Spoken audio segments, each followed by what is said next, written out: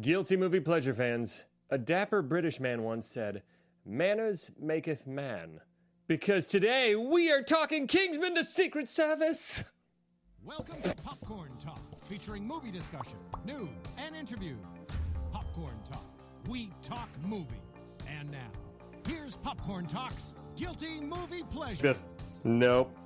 Worst. I can't even do the dance today. That was Ben declared that to be the worst intro he's ever done. Well, I think, if I remember right, last week was the best intro I've ever done. So peaks and valleys here, Guilty You know, Movie we Pleasures. just want to keep... We want to keep me humble. Yep. And you're doing it yourself, I guess. I want to keep. No one tells you what to do. I want to keep myself humble. Ladies and gentlemen, welcome to Guilty Movie Pleasures this week. I'm Ben Begley, and with me, as always, is Jesse McIntosh. I'm Jesse McIntosh. What's up? Yeah, I like to World. I like to confuse you with whether or not I'm going to say your name or you have to It's say a it. nice. There's like a brief ellipses. I could. We're like right in between. It was like two dots. Jesse McIntosh. You go for it. Yep. Okay. Yep. All right. Well, welcome everybody. Today, in honor of Kingsman: The Golden Circle coming out this Friday, we are talking Kingsman: The Secret Service, which before anybody, holy shit, all right, if I get a comment on the YouTube channel or on Twitter that says, this is not guilty at all, I already tweeted out, I don't think this movie is guilty. Over under two people say it. At least, that, because no one's going to watch it. No one's going to watch. They just see it. Yep. Kingsman is a guilty movie pleasure, and they're just going to freak out. There are absurd elements, but it's supposed to be absurd. So there's nothing to me guilty about it. Now you're probably wondering, well, why are you talking about it on Guilty Movie Pleasures? Because every once in a while we just want to talk about something that's batshit crazy and awesome and that deserves more people to see it than already have. And then other times we just break the rules, like when we've done Die Hard for Christmas sometimes before. That's a perfect action film. Every once in a while we need to just take a break and talk about something amazing. Because this movie, to me, rewatching it, I will say I saw it in theaters and I loved it. I didn't know what to expect. I loved First Class. I loved Kick-Ass. I was a big fan of Matthew Vaughn, and then I saw this, and the church battle scene was one of the most still to this day, is one of the most shocking action sequences I've ever seen. I was watching it in theaters with my wife, and I was like, holy fuck, I just couldn't believe what I was seeing. And it's one of the most batshit fun spy movies I've seen ever. And rewatching it last night, I realized it's nearly, in my opinion, nearly perfect in its execution of what it's trying to be. And of basically being an old classic Bond film turned up to 11. And I really dig this movie. So there's nothing guilty about it. I just wanted to talk about it because it's awesome. And it has some ridiculous moments that could fall under guilty if it was another movie. Sure. That makes sense. There you go. What do you think, Jesse? You've never seen this. I'd never seen it. but I also just want to reiterate what Ben said, that this is our goddamn show. And we'll do whatever we want. I don't feel that strongly about it, but I think it's funny. What if every week we started getting more aggressive? Like, hey, fuck off. Listen here. Next week I'm doing Shawshank Redemption. Fuck you, it's guilty. Just start picking really clear, just hitting all of the AFI Top 100 on our show, just to piss people off. Are they doing Citizen Kane this week? Why would they do that? Fucking Rosebud. Yeah. Remember that scene with I've never actually seen Citizen Kane. I'm an asshole. You know what? You're not alone. Other people in this world have I not need seen to it as well. The ending's been spoiled. It's like watching, Sixth Sense and knowing about Bruce Willis. I won't say it just in case. Oh, you can say it. People, if you haven't seen Sixth Sense by now. Yeah, there's certain movies where there's like a cap. Sure. Like Renee hasn't seen The Usual Suspects yet, and I've hinted at Kaiser Sose, and she's still I think that's a big enough thing that you really have to understand the context of the film to know the spoiler. Oh, sure. I also at this point, those movies I can't rewatch alone. I have to rewatch them with someone who hasn't seen it, because then it's like re-experiencing the film. Because otherwise you're just like, yeah, but it's amazing. But anyway, but that's our list moving forward. Yep. Usual Suspects, Shawshank Redemption, Citizen Kane, in whatever order you want, because we're not tyrants. No, we'll let you vote. Yeah. So what did you think? Did you have any interest? How did you miss it? Is this in your wheelhouse? Like what? It is a little bit. I don't know, for whatever reason, when it came out in theaters, it was under my radar, and I'm not sure why. And it wasn't until it was out of theaters that I had heard so many people talking about it. I think the key here that I'm realizing is that you have a life and do other things other than see movies, and I pretty much fill my free time with when Renee's like, hey, you should go do something else. I'm like, Yeah, but I have 2 hours. I'm going to go to a movie. Whether or not I have a life is currently under investigation, so I can't speak on it at this your house was particular wiretapped, moment. so Yeah. Hey, it's Kaylee Cuoco for Priceline. Ready to go to your happy place for a happy price? Well, why didn't you say so? Just download the Priceline app right now and save up to 60% on hotels. So whether it's Cousin Kevin's Kazoo Concert in Kansas City, go Kevin, or Becky's Bachelorette Bash in Bermuda, you never have to miss a trip ever again. So download the Priceline app today. Your savings are waiting. Go to your happy place for a happy price. Go to your happy price, Priceline. There's some legal ramifications if you do talk about it. But I do.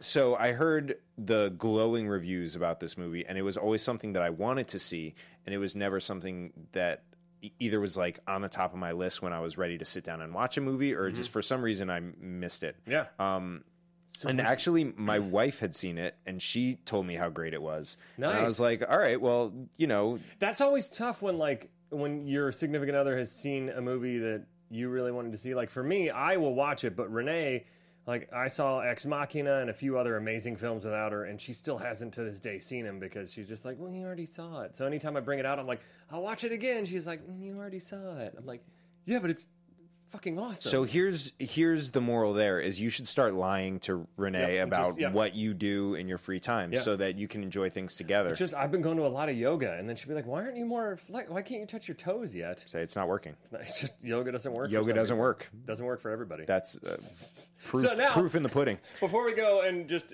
piss off all yoga people, it does actually work. There's a huge crossover between our audience and yoga enthusiasts. They play our I know podcasts it. at some yoga classes. That's a fact. When it's people who they're really trying to focus Yeah. and tune out annoying things, they play our show. Tell us we're wrong. As You a can't. test. You can't. You haven't been to every yoga class. You don't know. So what do you think of the movie? Watching it now after all the build up, because there wasn't a lot of hype when I saw it, but you've had a ton of hype. I've had a ton of hype, and I fucking loved this movie. Yes! This is an amazing movie. Yes! I get so happy when we're on the same page. Because sometimes we're not, and I like that too, but it's just more fun when we're on the same page. Yeah, this movie's awesome. Isn't the it? only thing that sucks about this What? movie is Samuel L. Jackson's lisp. No, No, you think so? yeah. Oh, see, rewatching it, I love his lisp, because otherwise, knowing Sam Jackson, it would have just been... Sure. He would have been a more badass villain, and his villain is the epitome of not badass. It's like if Mark Zuckerberg decided to destroy the population with this kind of device. So that's why I like that he had this quirky, weird vulnerability and like his aversion to violence and the vomiting. I knew as soon as it happened, I laughed so hard because I was like, Jesse's gonna be pissed. Oh, I wasn't pissed. I just knew. That was one of the most well-earned vomits on screen. I guess it was. So the last like 5 minutes of the movie, a lot of things happen where you're like, wait, what? Like the vomit and the ass fucking, like out of nowhere. Oh, well, we'll get to that. But I think, we can. To me, I think that was, and the director even said this, that it's making fun of Bond movies, how he always bangs a girl at the end of a Bond movie back in the 60s and 70s, and then they took that to like 11. So instead of just like in Die Another Day, or not Die Another Day, The World Is Not Enough. Pierce Brosnan's Bond, and he's having sex with Christmas Jones or whatever her name was. Her name was Christmas something, and he's like, and they've just they're post coitus, and he's like, I'm disappointed. I was told Christmas only comes. I was disappointed. I was told Christmas only comes once a year, and so it's like insinuating he just made her orgasm a bunch of times, and so they're making fun of that kind of sexual innuendo, but just making it very blunt and butt sex. Sure, and it's I just mean like. In the context it comes of the out movie, of nowhere. like so he has this like partner in crime going through the who you kind of think might be his love interest, right? And there's no chemistry, and they never make mention of anything between the two of them. But then he like all of a sudden turns into Romeo when he meets this imprisoned princess. It would have been cool to have a little bit of a Moneypenny vibe with her, like Bond and Moneypenny in the new ones flirt a lot. It would be cool to have, even if it's just a fun flirty vibe. Yeah, just some banter. Yeah. But they didn't even have that. They were just like... The one thing rewatching it, I would say, is that Roxy, his kind of partner, gets kind of sidelined. Especially in the end when they literally just kind of fly her away. Yeah. And make her... Sure, her scene is cool shooting a satellite out of space, but she doesn't get to do anything. I don't even know if she's in the sequel. I hope so, because I think she's She's cool, but I don't think so. I don't think she's gonna be. Well, and also like it was kind of strange to me, and that we can get into all of this later. But like it was strange that she had such a like specific vulnerability as far as. And then that's the thing they choose to. Yeah. But like if you're choosing one person out of everyone in the world to be a Kingsman, like you could probably find someone that didn't have a fear of something that you're going to have to do but all the time. But she conquered it in that She sure moment. did, yeah. Now, so the tone of it and everything, what? So other than the lisp, the lisp was how weird. great are the action scenes, man? They're amazing. They're so well shot. They're some of the best action scenes I've seen in like 10 years. They're just fascinating. Because they're the right amount of campy, but still badass. Like when we talked about Machete and how the action scenes just get too campy to the point where it's not like well choreographed anymore. These are incredibly well choreographed. They have like hints of classic comedies to them when they speed up and slow down, and there's such a style to this where a lot of action films nowadays are just shaky, shaky, shaky. I can't see what the fuck's happening. And this, specifically the church scene, which we were going to show you, but then we're not sure if it's way too violent for Popcorn Talk. So just watch the Kingsman in church shootout craziness. The director's cut of our podcast is going to contain that. Yeah. But that scene alone, they make it look like it's all one shot, even though they hide some edits there. But it's directed so well, the action sequence. It's such a cool mix of like everything that makes an action sequence great. You talked about the handheld, like there is a shaky cam, and there is like slow down and speed up, and there is. But it's not Paul Greengrass. But it's not. Shaking, but it's all you can consume everything in it, and there is that element that you talked about of like this feels like one shot, and there is like cool utilization of weapons and gymnastics and karate and like all types of weapons. Like it's just everything that you can appreciate out of an action sequence, and specifically a spy movie. Oh, too. Totally, yeah. So I mean, I thought the action sequences, like they could have made the movie. It could have been a shitty movie with cool action sequences, but I thought it was just a really nice compliment to a really well done movie. Yeah, it's everything, and I think that the flipping the spy movie on its head and making it about this kind of Cockney, rough and tough kid that becomes a spy instead of this polished gentleman, because the Bond movies are basically the Harry Harts of the world becoming Bond, you know, and to have that and to have this message of like you're better than what you're born into, you're better than what you've been raised in, and your surroundings you can transcend, and it's not about talking more proper or anything like that. It's just about carrying yourself and being. He said something really great that I meant to write down, where he said that the true wisdom or something is being comfortable in your own skin or something like that. It was great. I'll remember it at some point. But I dig this movie so fucking much, and it never verges on spoofing spy movies either. It just kind of has its own style, and that's why it's not a spoof. Like it has all the gadgets that all the classic Bond movies do, but then it does it with its own twist. That just is so fun. But let's do the plot in under 3 minutes. This is obviously going to be a love fest for this movie because it's fucking great. So you ready in the booth for the 3 minutes, Steve? Yes, all right.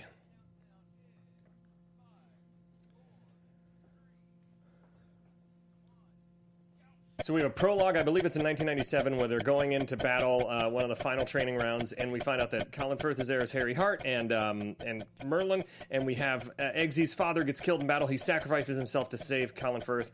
Eggsy's given this pin saying, hey, if you ever need anything, and the mom's like, I don't need anything, I want my husband back, and she leaves. Cut to, Eggsy is an adult, and he's kind of a rough and tumble kid, and, cut to the professor. The professor, The professor is kidnapped, and one of the Kingsmen comes in to save the professor, and he cuts up all the guys who are who are keeping him hostage, and then the Samuel L. Jackson's woman comes in, Gazelle.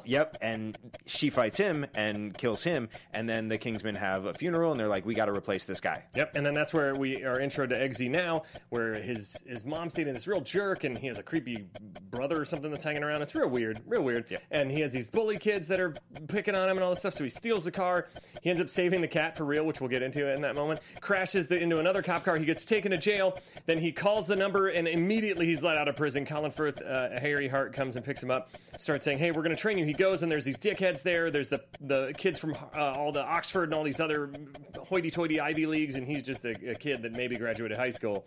And they're introducing the beds are drowning him. And and one of the kids The knows beds that are drowning the beds them. are drowning. One of the kids realized that you can breathe out of the toilet if you take the shower head and make a suction. And then Eggsy punches his through way the double window, and that's their first test. And one of the people died. But we find out later they didn't really die. Yep. So then, oh shit. Then Harry Hart starts finding out that he goes and finds the professor, aka Luke Skywalker, Mark Hamill. His head explodes. They're like, "What happened?" Harry's in a coma for a little bit. Then there's more training sequences. They get a dog. He meets Samuel L. Jackson. He goes to he wakes up and meets donates Samuel to the gala. Jackson, He yeah. meets Samuel L. Jackson. They Samuel have L. Jackson a decides private meal over McDonald's. Yep, and they're both feeling each other out. They both sort of know what's going on. Samuel L. Jackson goes to the tailor. They have that same moment again. They're both spying on each other. Yep. And then he goes to the church that Samuel L. Jackson has been targeting. So he goes to the church and They turn on the device that all the SIM cards because Samuel L. Jackson Valentine's character has given everybody free SIM cards, free internet, free cell phone service because it's all part of this world population control. And it makes thing. them very aggressive, and it shuts off their ability to care about it, and so they just all murder. kill each other. Yep. And then Harry gets shot in the face. Okay, Harry gets shot in the face. Yep. Eggsy's pissed off. Then Merlin realizes that it's just him and Roxy and Eggsy are the only ones because Michael Caine was put under the And control. Eggsy switches the Eggsy poison. switches the and poison. He dies. Yeah, he dies. Then they go to the big snow mountain base. They have an awesome shootout with a bunch of soldiers. Gazelle and him and Eggsy are fighting while Roxy trying to shoot the satellite out of space, blows it up. They bring over another satellite. People start murdering each other. He kills Gazelle by cutting her with the poison, and then he throws the Gazelle's leg into Samuel Jackson and says, "This ain't that kind of movie, bruv." And then he goes and fucks a girl in the butt, and then we see him beat up his stepdad in the end. Yeah! Fucks a girl in the butt. I think there's a better way I could have put that. That's the only way you could have. I mean, as accurately as possible. I guess describe so. What happened. I guess so. Let's get into this because we got a lot to cover, and I want to make sure we do. All right, let's do it. So we start off. The opening's a great way to show the stakes of the movie. That this movie is going to be campy and fun and ridiculous, but there is death on the line. There are lives on the line. Kingsman is a dangerous service, and I love the rescue scene. You pulled a sound clip from the guy talking to the professor about how great the whiskey was. And I've never heard a whiskey quite described this way. Can we play clip number 1? Honestly, this whiskey, it's amazing. You will shit. I've never... I get... See, I've had like Life cereal described that way. Like, honestly, this cereal is amazing. You were shit. Yeah. But I've never heard a whiskey described that way. And I guess maybe that's just... Because you drink shitty whiskey. I guess... It's either shitty whiskey or the whiskey will make you shit. Make you shit. Whiskey is shit involved in some way. Bullet Bourbon I think is pretty good, but I've never shit after. No, you're wrong because you haven't shit after. I've had acid reflux since I turned 30. There's a lot of acid reflux in there. Yeah. But I don't even have an improv with that or a true story. Right. Because it's so specific. But it's from one of my favorite sound clips ever. Just because you said that, I have a true story, but it's not based around this sound clip at all. But the first time I got like significant heartburn was on a booze cruise in Cancun, and it was a pirate ship theme. And so there was like a pirate show on the ship, and like they were giving everything was free, so they were just giving out free. They were just coming by and handing you stuff, and they were just drinking it. And like by the time we got to the portion where it was like the pirates had the battle, and then all of a sudden it was like techno music, and there was a dance party in the middle of the ship. Like as soon as that techno music hit, I thought I was gonna have a heart attack, and I felt like I was gonna die. And I was on a boat, and there was nowhere I could go, and I was just like overwhelmed with techno music, and I couldn't do anything. I had to like go up top. Like we were on deck, but there was like a second level to on deck where you could look down on it. Yeah. So I went up there and just like laid down on a bench for the last half hour while everyone like had drunken dance orgies. And then a guy came over to calm you down with a great glass of whiskey. He sure and did. Said, Honestly, this whiskey, it's amazing. You will shit. And he said, maybe that's what I need to get it out of my system. I don't want anything else. I don't want anything else. I just want to sleep. How good is this first spy battle? So he shows up like Bond, and then instantly we're shown that this is going to be a different kind of spy movie where it's ultra violent and take no prisoners, but still has that fun kind of gadgetry to it. The fact that he just opens the door and blasts a dude with a silencer like 7 times, point blank, and like starts shooting people through him, shoots like a just guy's finger off, shoots another guy in the head, and then grabs the whiskey. It reminds me of that moment in Skyfall where Bond jumps from the wrecking train and then fixes his cufflink. Yeah. It's just there's this awesome debonair quality to these spies that, like, even in the most difficult of circumstances, they still have ultimate composure. Sure. It was also so important, both in that scene and the, like, flashback scene in 97, that we see a Kingsman die. Yeah. Like, that, I can't overstate how important that was for this movie, to, like, show you that they're not invincible, and this is, like you said earlier, it gives it stakes. Like, because these are important but extremely dangerous jobs. Otherwise, they're superhuman, Right, and especially when they make you believe that there's a lot of not red herrings. There's a lot of fake outs that happen during the training that make you think, oh shit, the other girl died, she drowned. Right. Oh man, there's no parachute. Oh, they had to kill the dog, and then all of that you realize is just a mental game. Or oh, you're going to get run over by the train. And I'm just glossing over that because it's important, but we'll get to it. But Right. and I think that even every time when I first saw it, I didn't know that it was going to be a trick. I never caught on. I don't know if I was dumb, but I just was. They did it so well that each escalating thing until the reveal of the dog, I was like, oh my god. Yeah. Did you think she was really dead until the dog reveal? Oh, absolutely. Right? Yeah. So and like that's what sets the training up. Is that's the first test and someone dies. So you're basically like they like the way they're eliminating people is killing them. This is going to be survival of the fittest. And if you can survive, if you can literally stay alive, then you are a member of the Kingsmen. Yeah. Which is crazy. Yeah. And then it's such a great reveal because it's kind of fucked up at first when you're like, oh shit, they just like murdered an innocent 20-something Right. woman. Like, what the hell? But then the reveal makes it that much better. Sure. Anyways, so because it gives you the stakes, but then it makes you feel better about yourself later on in a justified way. What's the Lovely sound clip? That's not for a while, is it? Which one? Number 2? Let's hear it. Let's hear it. What's number 2? I've had a rather emotional Oh, shit. day. So whatever Damn it. beef we I skipped take way ahead. Yeah. Here, cut it. Sorry. I lied. Okay, so Sam Jackson comes in with his lisp. Now let's talk about this. Why didn't you like his lisp? It was so put on. I loved it. It was so. The first time I saw it, I thought it was a little put on, and then the second time, I really just went with it. It's a combination of things. I One, keep double fisting my Sprite yeah, and coffee, dude, which no one's ever Ben is drinking Sprite and coffee right now. By the way, You know, That's- keeping it classy. that because we need something in here that's a guilty pleasure. Manners make its that's- man, and this is manners right here. That's why I'm not drinking anything, because we need a balance of In weird my stuff defense- and nothing. In my defense, the water still tastes like poison to me. Yeah. So. Anyways, maybe it's just my mouth. Okay, So a couple of things with Sam Jackson, because we're One- 7 minutes into the film. Yeah. One, his lisp wasn't super I don't want to say consistent, but there were just like when he wasn't lisping, he was Sam Jacksoning, and so it didn't like create a character. I think it felt like something where he was like, I'm going to do a lisp to differentiate me from Sam Jackson. But when he wasn't lisping, he was in his Sam Jackson I guess I feel like mode. there's only a couple times he dipped into Sam Jackson mode, and for me it was refreshing to at least have 75% of a performance not Sam Jackson. Well, so and I don't remember specifically what his performance was in Unbreakable, but he played a similarly like meek character, right? yeah, I gotta rewatch it because I love. Or was he just I don't know. He was.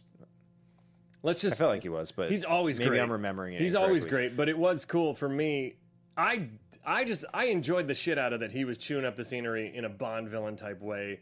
And like I said, though, the first time it threw me off a little, but the second time I think because I was prepared for it, I was just like, Yeah, I'm just going to go with it. I also wonder, and I should have obviously looked all of this up beforehand, but Javier Bardem in the Bond movie that he was in, I don't remember which one was it. That was Spectre. Oh my God, it's Spectre. I think no, it was Skyfall, wasn't it?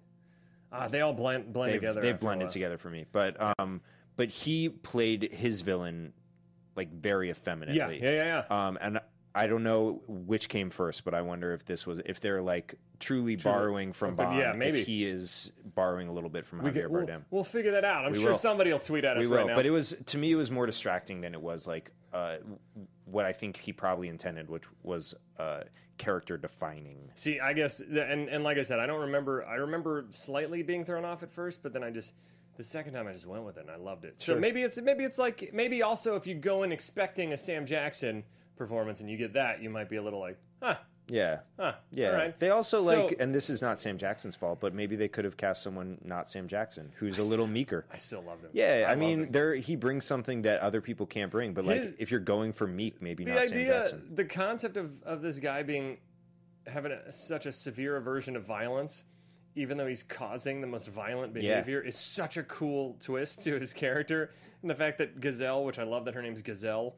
By the way, if you haven't seen this movie, she has literal knife blades for I would feet. love to know how she keeps those sharp because she walks on those. I think if I saw it right, what happens is they basically retract into like the little scoop things, and then when she can kick them out to stab and slice. Yeah, because they're so sharp. Super They're sharp. maybe the sharpest Because material we on didn't even Earth. talk about how the Kingsman dies in the beginning. All of a sudden, something flashes, and then he splits down the middle. Yeah. So her blades are sharp enough to cut through bone, brain matter, muscles, spine, down the middle. Yeah, without effort. Her blades are Mortal Kombat fatality strong. I'm sure her legs, her muscles are strong, but like it took no effort to slice him down the middle. It took Like, about as through much as hot me butter. like ripping this piece of paper, which I won't because it has my notes on it. That's destructive. Don't do. That's just destructive. I'm going to keep Come this. on, Ben. So we find out that there's a bioweapon that's been stolen. There's something going on. There's been some hints of it tried out in little villages. We don't know exactly yet. They're debating Harry's replacement. Or they debate I forget the guy's name. Lancelot's replacement. And then Eggsy's introduced in the world's worst living conditions. And like I said, he has like the dad, and then like the stepdad like hints at having a three-way with his mom with like this creepy dude that's just sitting in the corner. It's the worst. So and the poor baby and the pack and play. Now that I'm a dad, like I'm really affected by children in distress, and that baby in that circumstance. I'm so glad that they redeem it by the end, because it's just like it's an awful place for a child. Yeah, but also like this is another thing the movie just fucking nailed was in the beginning when we meet this family. Yeah. It's a nice family. And then how the death of the father derailed both of their situations, like, was a really cool and I mean subtle in so much that they didn't reference it, but very overt fashion for both of them. Because otherwise, if it was just a mom like, oh, where are you going? It built stakes into his relationship with her and wanting to get out of that, and the awesome antagonism with him and the bullies, and then when he steals the car, and like I said, we've talked a lot about the writing term "save the cat." This movie literally saves the cat, where he's being chased backwards after stealing the dickhead guy in the bar's car, the son of his stepdad, and he's being chased in an awesome reverse car chase where he's going in reverse and the cops are in front of him, and they're waving like I used to wave to people in the back of our Volvo with the seats in the back. Where, I don't know if you had this. We had a station wagon as kids with the seats in the back trunk. And we'd sit in the back, and on the freeway, we'd wave to people. And at first, on the car ride, they'd be like, hey, and they think it's cute. But then, like, an hour and a half later, when we're still like, they're like, oh, fucking, come on, kids. Just do something else other than wave at us. Go to a rest stop or something. Please, let us get around you. Anyway, so when he's going in reverse, he sees a cat in the road and literally swerves out of the way and slams into a car, doesn't let the cat die, which is, in writing terms, is showing the hero doing something redeemable so that even if they're an anti-hero, we side with them. And then he lets his friends leave too, and then he crashes into the cop car, and then he calls from the badge, the number, and Harry shows up. And then things start rolling from there. And I think the thing that this movie really does well is it combines the training montages with character development in between and furthering the villain plot with Harry as well, because a lot of times movies like this, they come to a full stop and do like a 10-minute super fast training montage. And this one really lets you get to know the people that are trying out, for the most part, like the main three, the Charlie, Roxy, and Eggsy. You get to know the main three, and you get to really see the shit they got to go through instead of just like, hey, we're going to train and shoot stuff. You know, like I feel like we always get skimped out on why this all happens. But I forgot the bar fight first. Yeah. Because let's play that clip. Clip number 2, the bar fight is fantastic. Yep, that's the one. I've had a rather emotional day, so whatever your beef with Eggsy is, and I'm sure it's well-founded, I'd appreciate it enormously if you could just leave us in peace until I finish this lovely pint of Guinness. So good. Yeah. And then they say, you know, fuck off, old man, or whatever, and then he goes and locks the door and says, manners maketh man, and then uses his umbrella to scoop a beer mug up, clocks him in the face, and then one of the craziest fight scenes I'd ever seen up until now happens, where he punches a guy's tooth out and it slow motion moves and the other guy dodges it. He shoots an electric like dart into another guy's neck. Or there's all kinds of crazy shit that happens. It's awesome. And then to cap it all off, when the bartender comes out and he's like, "What?" and then he gives him the amnesia dart into the neck. So good. But that was my favorite part. The bulletproof umbrella. Yeah. And then switching it to stun and basically shooting a hockey puck at the guy's face and flipping, because the physics of this movie is just wacky enough that that the violence, when it happens, even when it is kind of brutal, it's funny, you know. They also like shoot it in a way where you don't worry about the physics. Like, it's so mind bending the way they're constantly moving the camera that you're like, there's no way that could happen. Exactly. It's just like, I don't know. If it could have. If it was shot super gritty and like realistic, then you'd be like, why did he just flip like 7 feet in the air? Right. This is my other favorite thing, was when they he very casually is talking to Eggsy about like, I know this about you, and he was like, I know that you were a savant in gymnastics. It's like, wait, what? What? It's so good, like, because they set up how he could do all this stuff, and it's amazing. Yeah, I know it makes sense for like what the character will need to do, but it's like, for real, like, is that something that people can be a savant in gymnastics? Guys on the street are just like, I gotta go to gymnastics practice. Yeah. Listen, bruv, I'm a savant in gymnastics, bruv. All right. That's my worst Cockney I've ever done. You nailed it. He kicks the shit out of those guys. Let's skip ahead a little bit, where he goes into training, and they reference, like, have you ever seen Pretty Woman? Trading Places, Nikita. And then he's like, oh, you mean like My Fair Lady? Which is funny because he's Cockney and so is My Fair Lady, which is a little fun inside joke there. He's looking in the mirror when he first shows up because Eggsy kind of doubts himself being a gentleman. Can we play clip number 3? What do you see? Someone who wants to know what the fuck is going on. Yeah, that's what I would say after I saw a dude just wreck people with an umbrella. For real. You know? For real. After I was, like, all the things that happened, after he was in jail and called a number on the back of a medallion, and all of a sudden he's out of jail, and then some old dude just whooped 6 bullies' asses in a bar. Yeah. Amnesia darted a bartender. That's the appropriate response. Yeah. Because I think often in movies they don't do that. They're like, this is so cool. I think people would be like, what the fuck is happening here? Yeah.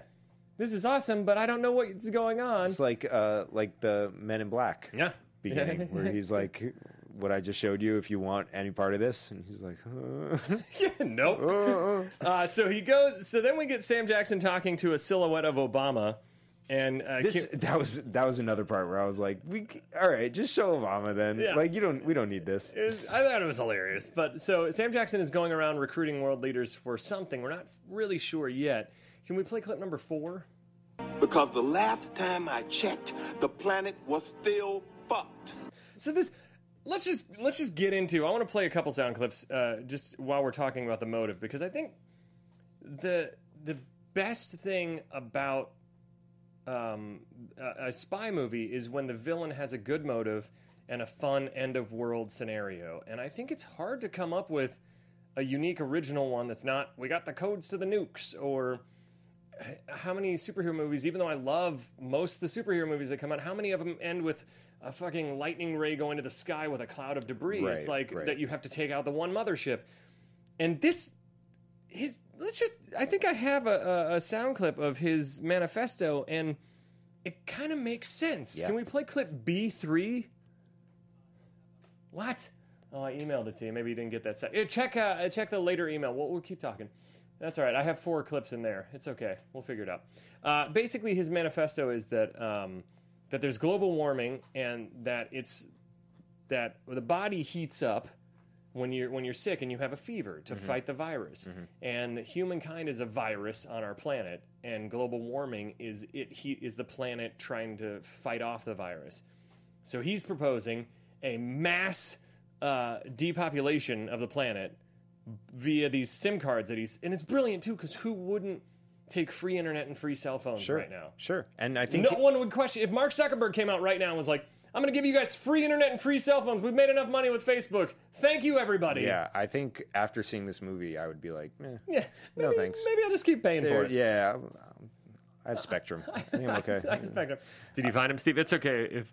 So No worries, no worries. B3 I just explained, so you can put the other ones in. It's no problem. Yeah, so I think the gist of what he says also is that like either when a virus happens, so he's saying either the virus will kill the host or the host will kill the virus. And either way, everything, yeah, which is kind of true with what's going on right now. Like our planet cannot sustain us. Yes. So I'm not advocating this kind of thing. Nope. Maybe colonizing Mars.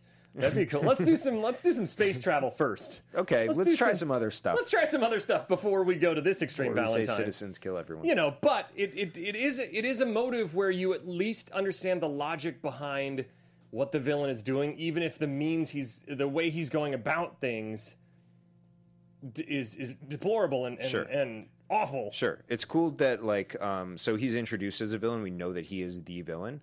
But he's also a character that like no one in the movie perceives to be a villain. No, he has these. He's a billionaire philanthropist. Yeah, these virtues that everyone knows him for. It's basically as if Al Gore went nuts after an Inconvenient sequel and was like, you know what? Fuck all of you. No one's listening. The EPA is being rolled back. Everything. The administration sucks right now. Coal's coming back. Are you fucking kidding me? And he just goes, you know what? I'm just gonna give everybody free film cards. Is that your Al Gore? I tried. I went out on a. All right. Can you do Channing Tatum doing Al Gore? Doing Al Gore? I'm just gonna give everyone a free SIM card. There we go. Ah, your Channing Tatum always makes me laugh. There it is. So it's a motive that makes sense, and he's going around recruiting celebrities. They keep saying like Iggy Azalea is missing. I love that when they just randomly were like Iggy Azalea. We haven't seen her in a while, which is so great because I mean no one has really lately in real life. But so what happens though? Mark Hamill plays the professor. He gets recruited. Harry goes and finds him, and as he's about to give away something, his neck starts glowing, and then his brain and head explodes all over Harry. Harry's like blinded and disoriented, and these guys come in and he throws his grenade lighter, and then he's knocked out in a coma for a little while we do the training. Which, by the way, the skydiving sequence is so good in the training. Tremendous. Because a lot of times skydiving sequences look really hokey, and this movie does a good job of. You can tell it didn't have the biggest budget on the planet, but it still makes, because of its style, it makes up for some of the green screen stuff that they hide it really well in this movie. It also like I don't know how long it takes to skydive, but it's the longest fall ever. We hung with them for like the whole thing. That wasn't an edited skydive. Yeah. That was like we're just here and we're and the whole premise is that you. they have to dive and hit this target and not get on. And if you miss the target, you're on the radar and you're out. Yeah. And then he throws in Merlin, aka Mark Strong, who's one of the biggest badasses out there.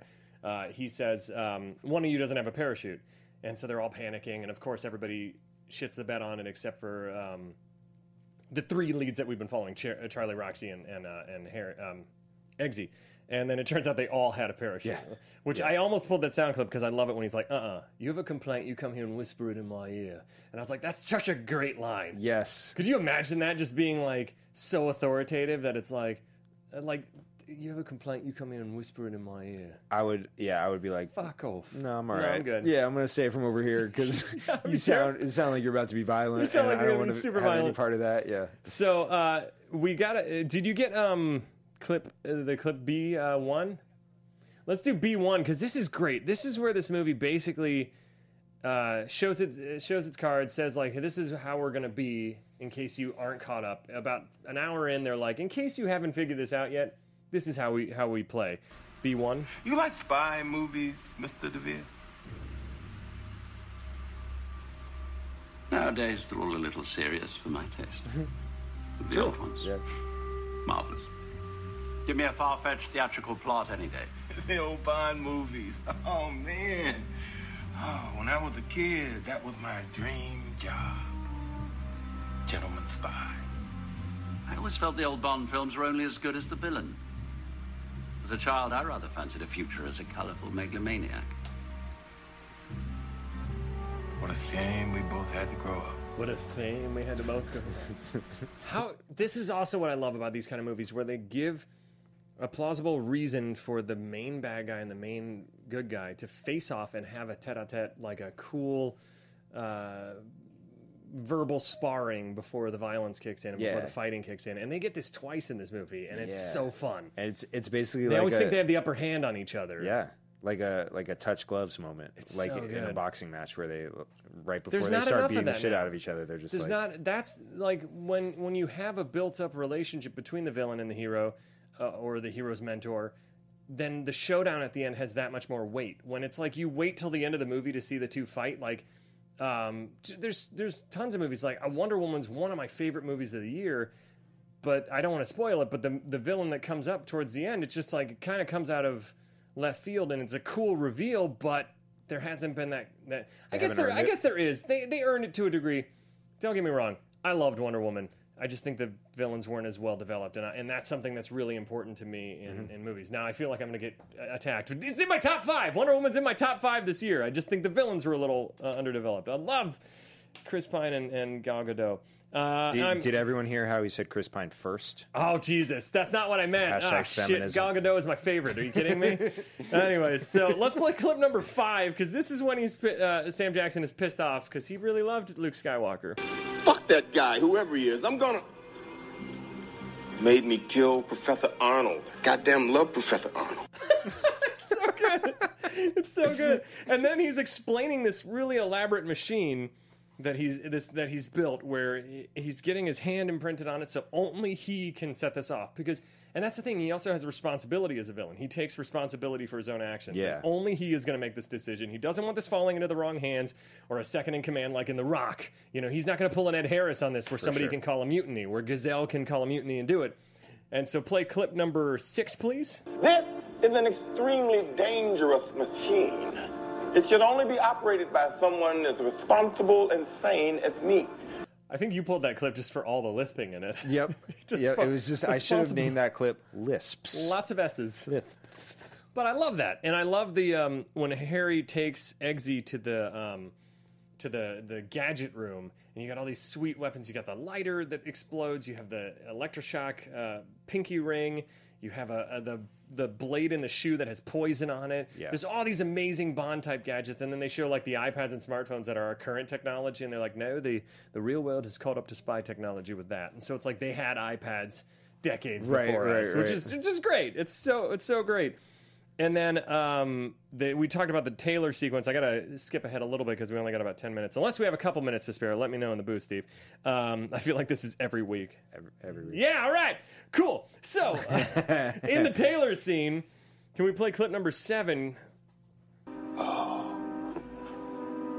have trouble understanding you people sometimes. You all talk so funny.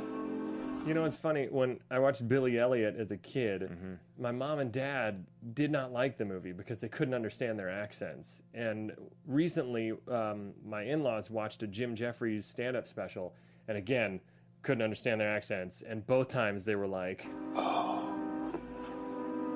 have trouble understanding you people sometimes. You all talk so funny. And I'm like, they don't talk that funny. No. Actually, they talk kind of more proper than us. They talk regular. I get it if it's like the Scottish, like a Scottish, thick Scottish, like, oh, and you're like, I don't know what that was. Or even like super Cockney, like, or pikey, like Brad Pitt. in Pike, like the pikey Brad Pitt's character in Snatch. Yeah.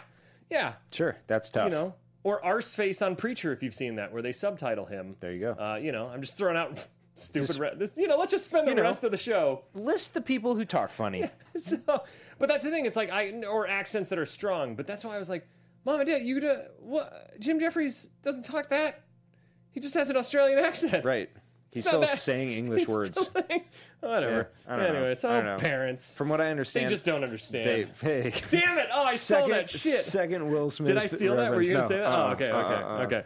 So then the greatest scene ever, which I don't want to go into too much detail because it's an incredible sequence and you just have to witness it, is the scene where Harry goes because he gets a lead that there's something going to happen at this basically Westboro Baptist Church where they're a hate group and they're saying the most vile shit on earth. So they set up, before Harry kills everyone in this church, they set up that these are the most awful human beings on the planet. They're saying the most racist, sexist, just anti-gay, anti-everything statements you could imagine, which I can't imagine the guy that got cast as this preacher. Poor guy. Like, what were the auditions that day? Just spewing the worst things. What were the preparations for the auditions? Watching Trump speak? Just like a dude in his apartment. I did it. Damn it. I did it. Damn it. We're not. tried. But that isn't politics. You're talking about Trump, the businessman, Yeah, right? exactly. Yeah, we're not talking about politics. Anyways, but it's the craziest, most vile shit. And then, so they set up that who cares what happens, right? Yeah. And when they turn up the SIM cards, we watch for the first time what's going to happen if this gets unleashed. And Harry goes full on feral, just like Wolverine berserker rage on everyone, to Freebird by Lynyrd Skynyrd, and it's one of the greatest sequences I've ever seen in an action movie. It's so phenomenal, and it took me probably a quarter of the sequence to realize what was happening, because they don't set up what Sam Jackson's plan is, or like what the fuck is happening right now. He just like, our good guy starts killing, and then everybody else starts citizen, and they're all fighting each other. But so he's the best is when he like shoves the lighter into a dude and then throws him against the altar, and the guy like he hits so hard his like body crumbles. Yeah. Like he breaks all spine and neck, and then his body explodes. He pulls off another pole and shoves it in the main preacher's neck, and the guy's like sliding down.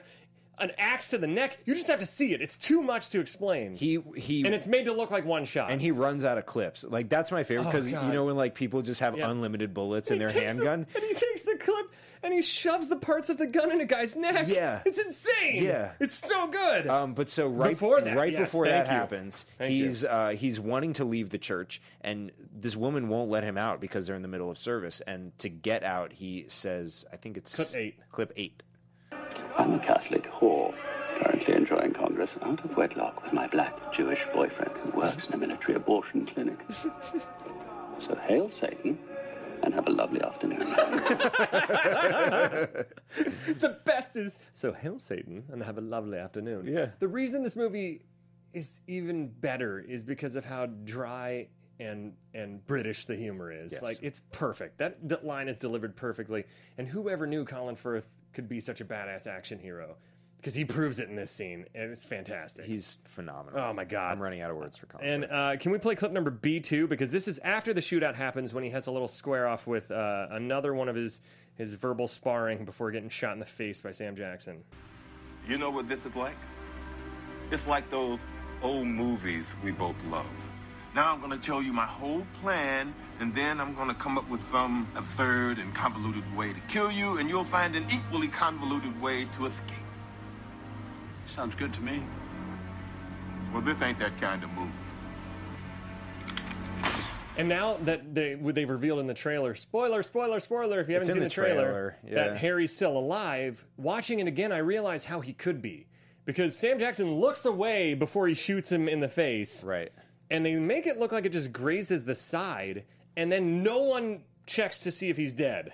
Sure. They just walk off. So having seen the trailer first, before I saw the trailer for the sequel, before I saw this movie, I saw that he was alive, and I thought he was going to come back in this movie. So I had like my own surprise of him. Like, just they assume that he's dead the whole time. Seeing it before the second one, when he gets shot, it's shocking when you don't know he's.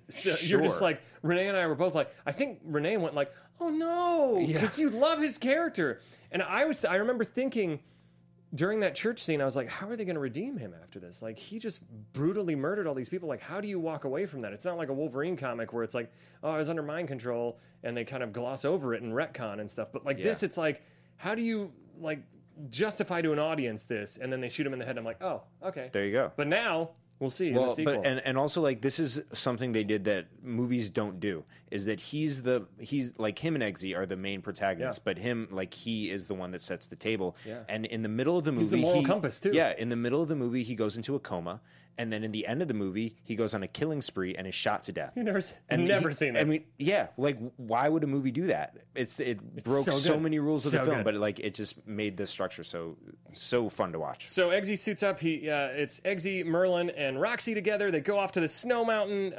Sam Jackson's bummed because they have a 2-hour countdown, and everybody's really somber. And Gazelle's like, maybe it's because you're about to commit mass genocide that everybody feels bad. Right. And it's basically all the elite, all the rich people, all the most powerful people. It has a cool class struggle metaphor where they show like all the working class about to get totally fucked over by this, and all the rich are up in their mountain castle living it up. Mm-hmm. And Sam Jackson tries to rally the troops with clip number 9.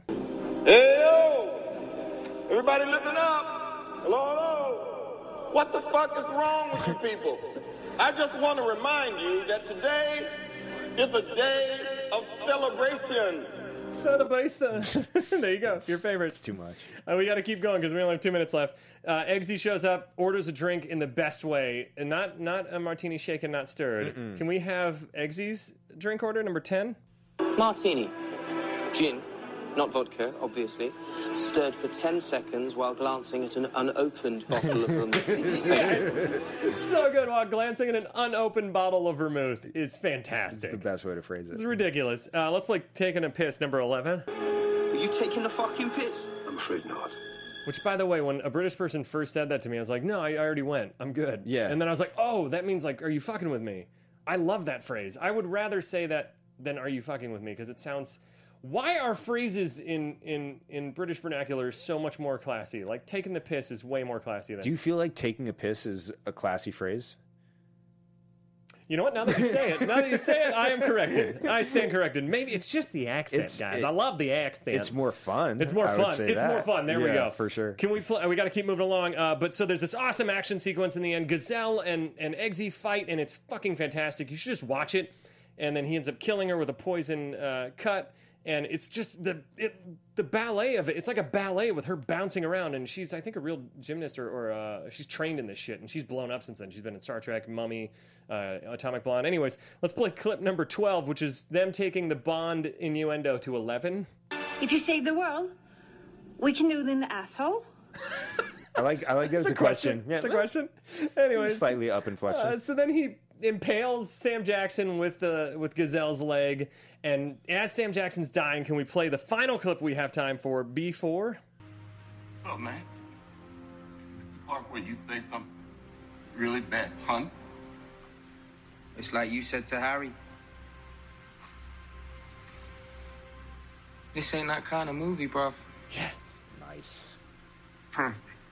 To me, that's the perfect way to end the show, because it's the perfect way to end the movie. Yeah. And then we get a butt shot, but, whatever. Then, which is, also a perfect way to end this movie. Yeah. And then we get the great redemption moment of him wrecking his stepdad with the same way Harry did. And we get the full arc of him becoming a Kingsman. Yeah. This movie, I cannot recommend this enough. If you haven't seen Kingsman, well, we just ruined it for you. So I hope you saw it before watching this episode. But go see the new one. I'm going to see it this weekend, and I can't wait to hear your thoughts. I'll let you know after I've seen it, so don't fucking spoil it for me if you see it before me. I have a kid. I can't go opening day, all right? But, Jesse, where can they find you, You can before next find time? me on Twitter and Instagram at TooMuchJesse, for sketch at The Prom Losers. You can find me at The Ben Begley. You can find us at Guilty Movie Guys. Tweet us your suggestions. We're always down. Like we said last week, it only takes 2 votes. We have a low bar. And until next time, remember, manners maketh man. Citizen Kane. Yes. From producers Maria Menounos, Kevin Undergaro, Phil Spitek, and the entire Popcorn Talk Network, we would like to thank you for tuning in. For questions or comments, be sure to visit popcorntalk.com. I'm Sir Richard Wentworth, and this has been a presentation of the Popcorn Talk Network. The views expressed herein are those of the hosts only and do not necessarily reflect the views of the Popcorn Talk Network or its owners or principals.